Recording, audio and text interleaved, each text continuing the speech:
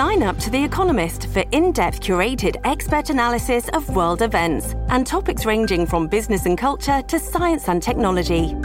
You'll get the weekly digital edition, online-only articles, curated newsletters on politics, the markets, science, culture and China, and full access to The Economist Podcast Plus. The Economist is independent journalism for independent thinking.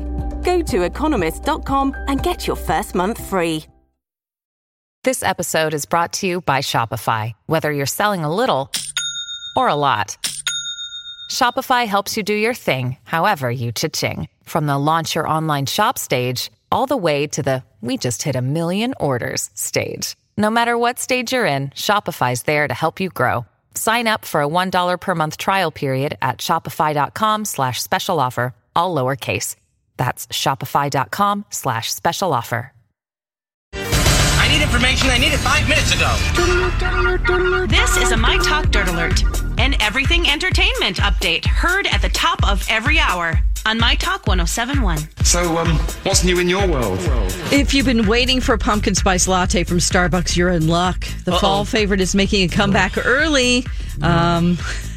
Pumpkin spice latte will be back on Starbucks menu on August 27th. Now, the company hasn't officially announced the date, but instead they're posting riddles that customers have to figure out to find out the release date. But it's a little too late because some of the employees have already posted the date on social media. So their little game is up. Uh-oh. We know. This is so stupid.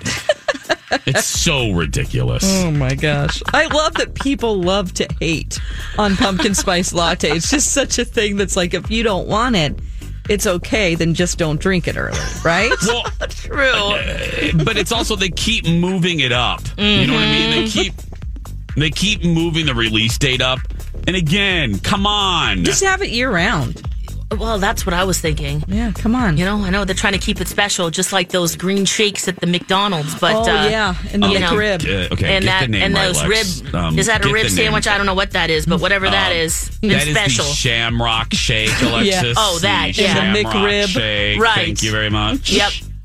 Okay, The Lion King, Jon Favreau's version of The Lion King. It has surpassed Frozen as the highest grossing animated film of all time. Whoa! Over the weekend, it earned, total $1.33 billion worldwide.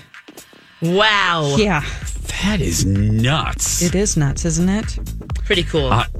Yeah. But my goodness. Man, it's a little great bit- time to be Disney right now. Oh, please. It's Mickey Mouse. They just bought a new house in Malibu. That's, Yeah, Mickey Mouse wears a Rolex now. No, 4 of them. Right. Okay, the Rise of Skywalker, it's still a few months away. Fans are hoping for any sort of details.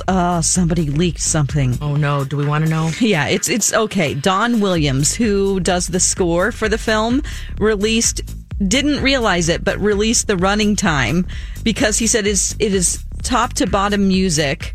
135 minutes worth of music to write. So that kind of tells you how long the film is. Okay. Yeah, so there you go. 135 minutes. Well, That's it's not bad. too bad. No. I mean, A little over 2 hours. Yeah, Avengers was 3 hours, so Yeah. Yeah. Oh, that that's surprises me, actually. And that's the latest dirt. You can find more on our app and mytalk1071.com. That is brand new information. My Talk Dirt Alerts at the top of every hour. And at 8:20, 12:20, and 5:20 on My Talk 107.1.